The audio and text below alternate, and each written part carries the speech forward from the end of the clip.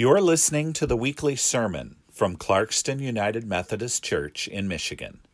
We are a church dedicated to connecting people and people to God. To learn more, visit us at clarkstonumc.org. Right now, Chelsea Mitchell is going to share with you a passage of Scripture. It comes from the 10th chapter of the book of Acts. It's actually breaking into a story that has been going on since the very first part of that chapter. It's a chapter where we have two primary characters, Peter and Cornelius. Both of them living very separate lives in very different places. Both of them receiving visions from God. And how those visions brought these two people very different, unlikely ever to have met, to have had their paths cross, to have anything to share in common, bring them together in a powerful way that not only changed their lives, but changed the trajectory of the church from then till now. Hear this scripture. As Peter and Cornelius come together, and as Cornelius becomes the unexpected teacher for Peter, and then Peter returns the favor. Chelsea? The scripture reading this morning is from the Gospel of Acts, chapter 10, verses 24 through 33. The following day they came to Caesarea. Cornelius was expecting them and had called together his relatives and close friends. On Peter's arrival, Cornelius met him, and falling at his feet, worshipped him. But Peter made him get up, saying, "Stand up, I am only a mortal." And as he talked with him, he went in and found that many had assembled. And he said to them, "You yourselves know that it is unlawful for a Jew to associate with or to visit a Gentile. But God has shown me that I should not call anyone profane or unclean. So when I was sent for, I came without objection. Now may I ask why you sent for me?" Cornelius replied, 4 days ago, at this very hour, at 3:00, I was praying in my house when suddenly a man in dazzling clothes stood before me. He said, "Cornelius, your prayer has been heard and your alms have been remembered before God.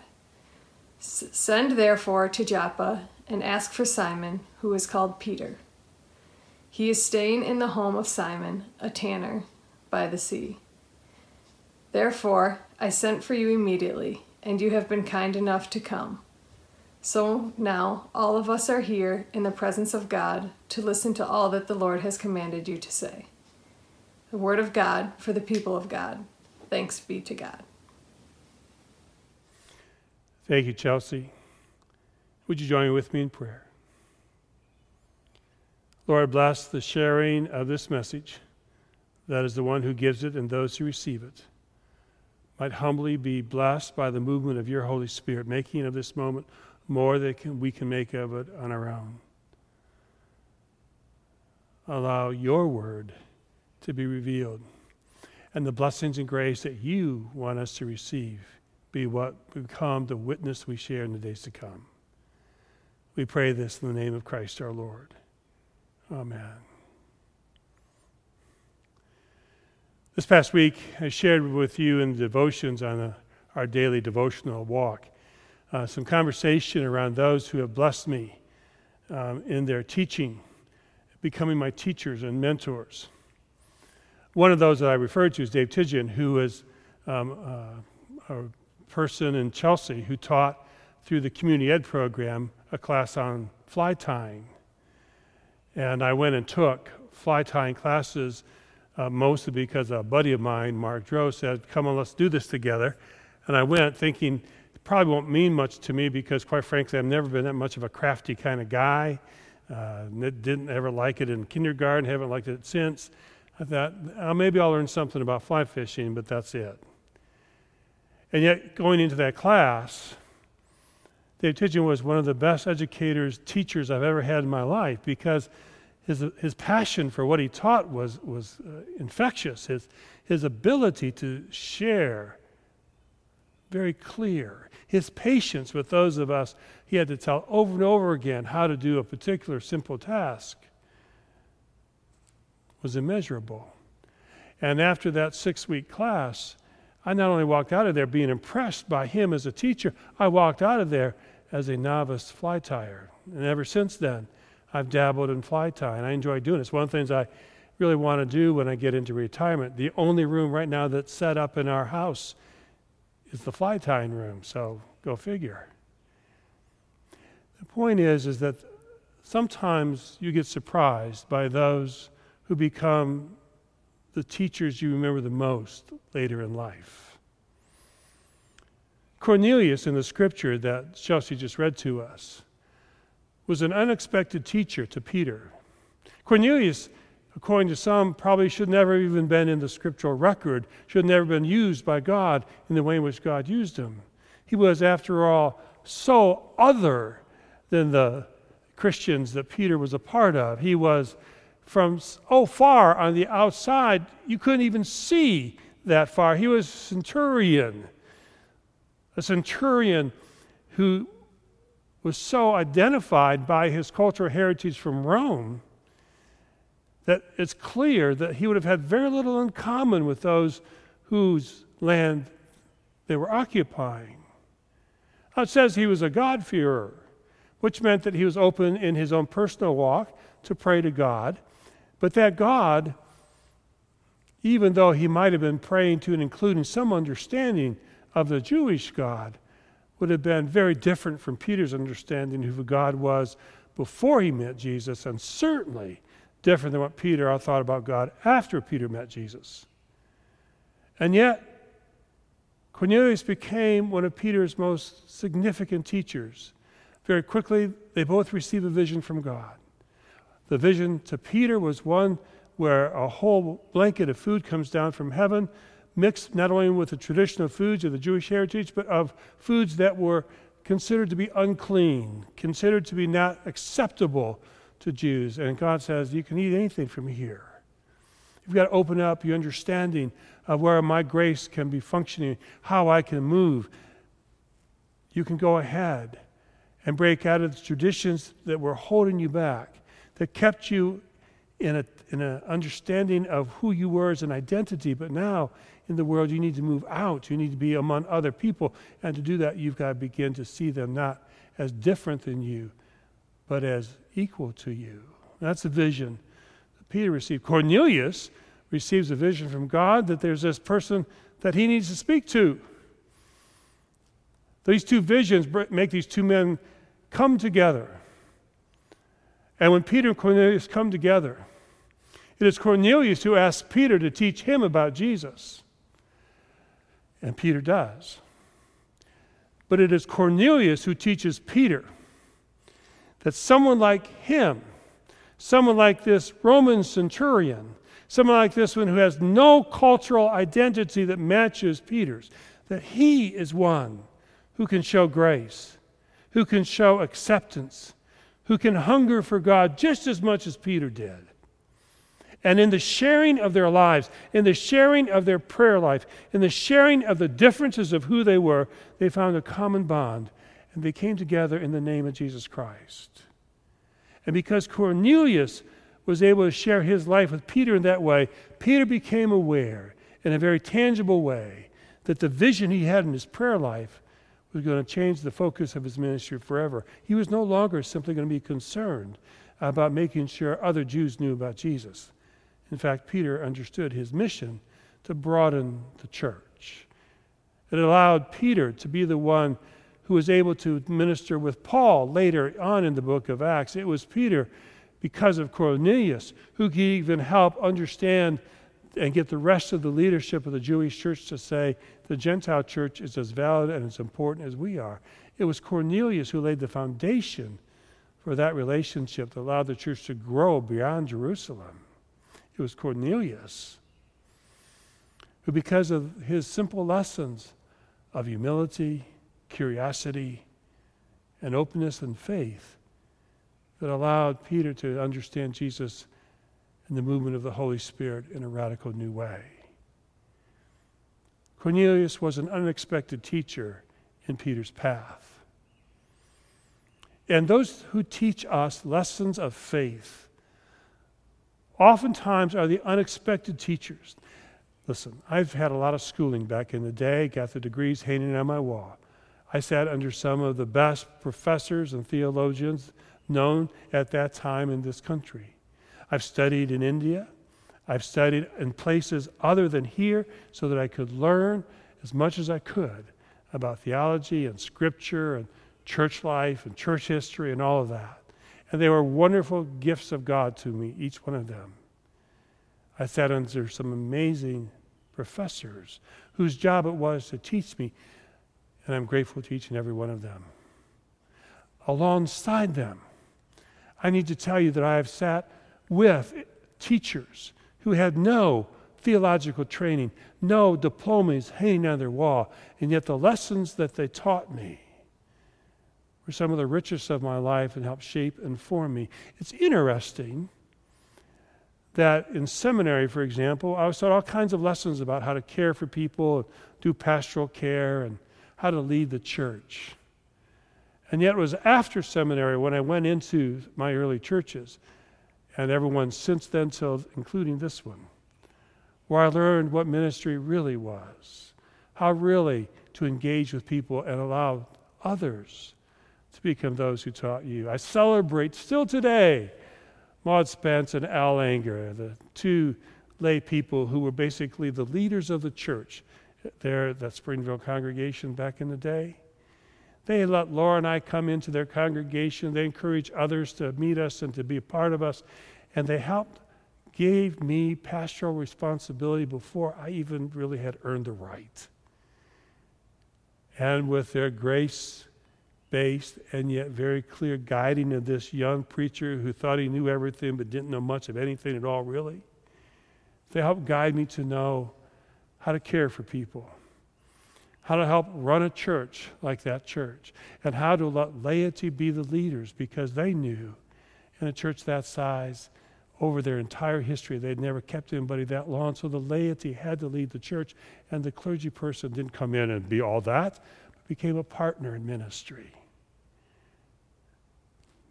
Al and Maud probably never fully understood the extent to which they helped shape who I am today still as a pastor.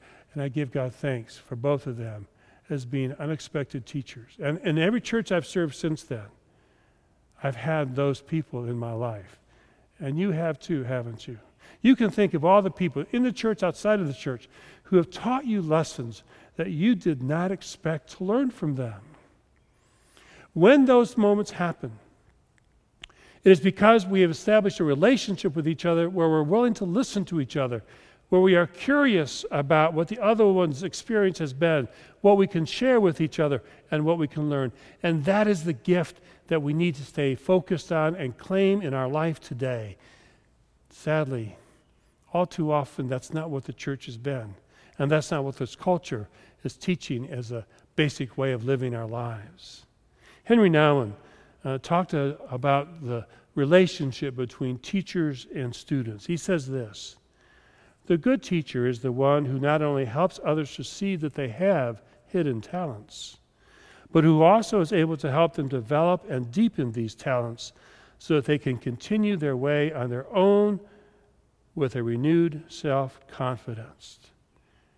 And then later in the same book, Reaching Out, which is one of the core books of my life, he says this: if there is any culture that has succeeded in killing the natural spontaneous curiosity of people and dulling the human desire to know, it is our technocratic society. I would agree with Henry Nouwen that we have tried in some ways to organize education and learning in a way that has crushed the opportunity to celebrate curiosity. It's true not just in education, it's true in the church. All too often, people look at the church as a place of dogma and structure, and you get in here so we can help shape you and form you. We can fix you. But that wasn't the way Jesus shared his faith with others, shared life with others. Jesus was known as a teacher. You and I both know that. And you may know that in that day, the basic form of teaching was a form of question and answer, question and answer. Rabbinical school of thought was you get taught the right questions and gave the right answers. But Jesus took it to a whole new level. Jesus, in talking with people, asked them questions, received their questions, and sometimes didn't give the answers. And that's frustrated us from that moment till now. Aren't there some places in Scripture you've read where Jesus, can you just tell us? But Jesus didn't just tell us, because Jesus came for us to be educated in a way that says it's not about right answers, it's about figuring out how to live your life faithfully in the day-to-day. It's about staying open, curious, seeing the lessons that God gives us along the way. There's no answer sheet that Jesus came to give us that would lock us in to keep our life pure and perfect. Rather, Jesus came to give us relationship with God, relationship with each other, where our curiosity and our deep faith come together to grow and learn with each other, to understand the new people who come to us are, in fact, our teachers.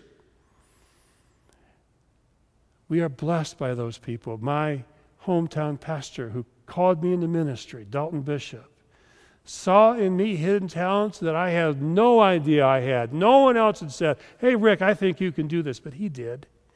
And he did so not with any sense of pressure, but open invitation and conversation. He let me find it out for myself as he sat there beside me and encouraged me. The most amazing teacher of my life, although the reality is most people saw him as fairly quiet, sort of passive. He wasn't passive. He was patient. He was encouraging, and he had time for me to figure it out. In the church today, we need more of that spirit.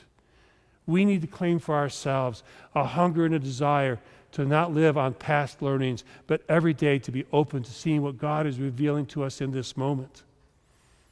And the truth is, at least in my life, I wonder about yours, some of the most unexpected teachers are the ones who have wounded me. The ones where we didn't get along, we didn't work it out. And I learned more about myself. Not about what was wrong with them and how come they couldn't see it, but what was the truth about me in that moment, where perhaps I failed them, or perhaps I learned more about who I was as I differentiated myself from others and took a stand even though I knew it might not allow us to stay together. The lessons that I've learned from those where I've been in conflict with them are lessons all the same. And I continually ask God's forgiveness. I pray forgiveness from those that I've been in conflict with where we couldn't work it out. Sometimes that happens. But hopefully we never walk out of those kinds of situations just saying, well, those people were just idiots. They just didn't get it. Hopefully we walk out of those situations reflecting on what we said, what we did, what we learned about ourselves, so we can be better, stronger, more faithful, more open, more compassionate, more merciful in situations and relationships to come.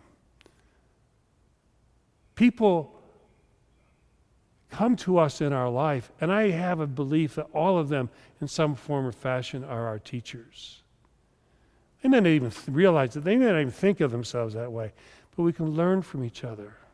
Sometimes reinforcing lessons that we've learned in the past, and sometimes discovering new understandings of God's grace. Cornelius was Peter's unexpected teacher. Who are the unexpected teachers that God is putting in your path right now that you could learn from if only you were curious enough to take the time to listen and engage with them? The church needs to be that place where people can come together celebrating their knowledge of Jesus Christ, but always recognizing nobody has full knowledge. We can learn from each other. We can grow from each other. That is what the church has always been called to be. It's how Jesus lived his life. It's how Peter in Acts became a better leader in the church, because he was one to take this time to listen to somebody who others would thought never should be part of the story. And his life was changed. The church was changed. Today, my statement to you is very, very simple. Celebrate the teachers in your life, the ones you went to learn something from, and the ones who unexpectedly taught you lessons that shape you today. Give God thanks for them. But even more, claim the gift of curiosity. Claim the gift of humility. Claim the gift of giving mercy and grace to listen, to share. And sometimes you'll discover you become the unexpected teacher for others. But you also enter into relationships differently. You see people differently. And in that engagement, there is an opportunity for God's grace to do its work. It doesn't always work, but when it does, it's powerful. And it can bring people together in a way that nothing else can. Today, in the church, we are baptizing 4 more children. They're coming to us and we're sharing the vows. You've heard them, you know them. We profess our faith. We ask the parents to profess their faith. We say we're going to be here to teach these kids. And that doesn't mean just offering them Sunday school. It means in front of all the children, these 4 and all the children we encounter, all the youth that we encounter, we hope that we're by our life lessons teaching them what it is to walk a holy walk. The other night I was driving through the parking lot pretty late at night, and there were skateboarders here in the parking lot. And it was late, and so I stopped for a second to sort of watch them, and they had a couple of little dogs with them, and they weren't doing anything. They were just skateboarding. And I think they were nervous because they saw me watching them. I think they thought I was there to chew them up for being in the parking lot. But like I say, they had these little dogs with them, so I said, let me see that dog. So one came over to the car and let me see your dog, and I'm just talking with her about the dog. And then the others came over, and the 4 of them soon were gathered around my car. We were talking about dogs, talking about roller skating, which I was real clear I knew nothing about. But we had a moment to share with each other, and they had a moment in this parking lot to feel accepted and loved after 10:30 at night, just because they deserved it. They're good kids. They just wanted to roller skate or skateboard.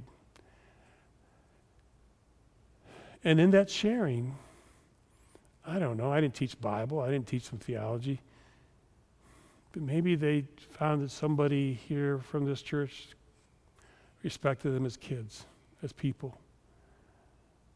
I don't know where that will go. It's not my job to control it. But it is my opportunity to share my life with them and others. And they shared their lives with me. We talked a little bit, and it was cool. What God will do again, I don't know. But God can't do anything with opportunities we don't present, we don't enter into. Peter learned from Cornelius one of the most important life lessons he could ever learn, that God does not show partiality, and that even an Italian centurion could become his teacher. From Cornelius, Peter learned grace, curiosity, openness, and faith. Cornelius became Peter's unexpected teacher, and Peter became a changed man because of it. Who are your unexpected teachers? Who are the ones you need to give God thanks for today? And who are the ones, more importantly, you need to be ready to learn from tomorrow? May God bless us all as we keep our hearts and minds open, deep in faith, but open to what God might reveal next and those around us. To God be the glory. Amen. You've been listening to the weekly sermon from Clarkston United Methodist Church in Michigan. We are a church dedicated to connecting people to people and people to God. To learn more, visit us at clarkstonumc.org.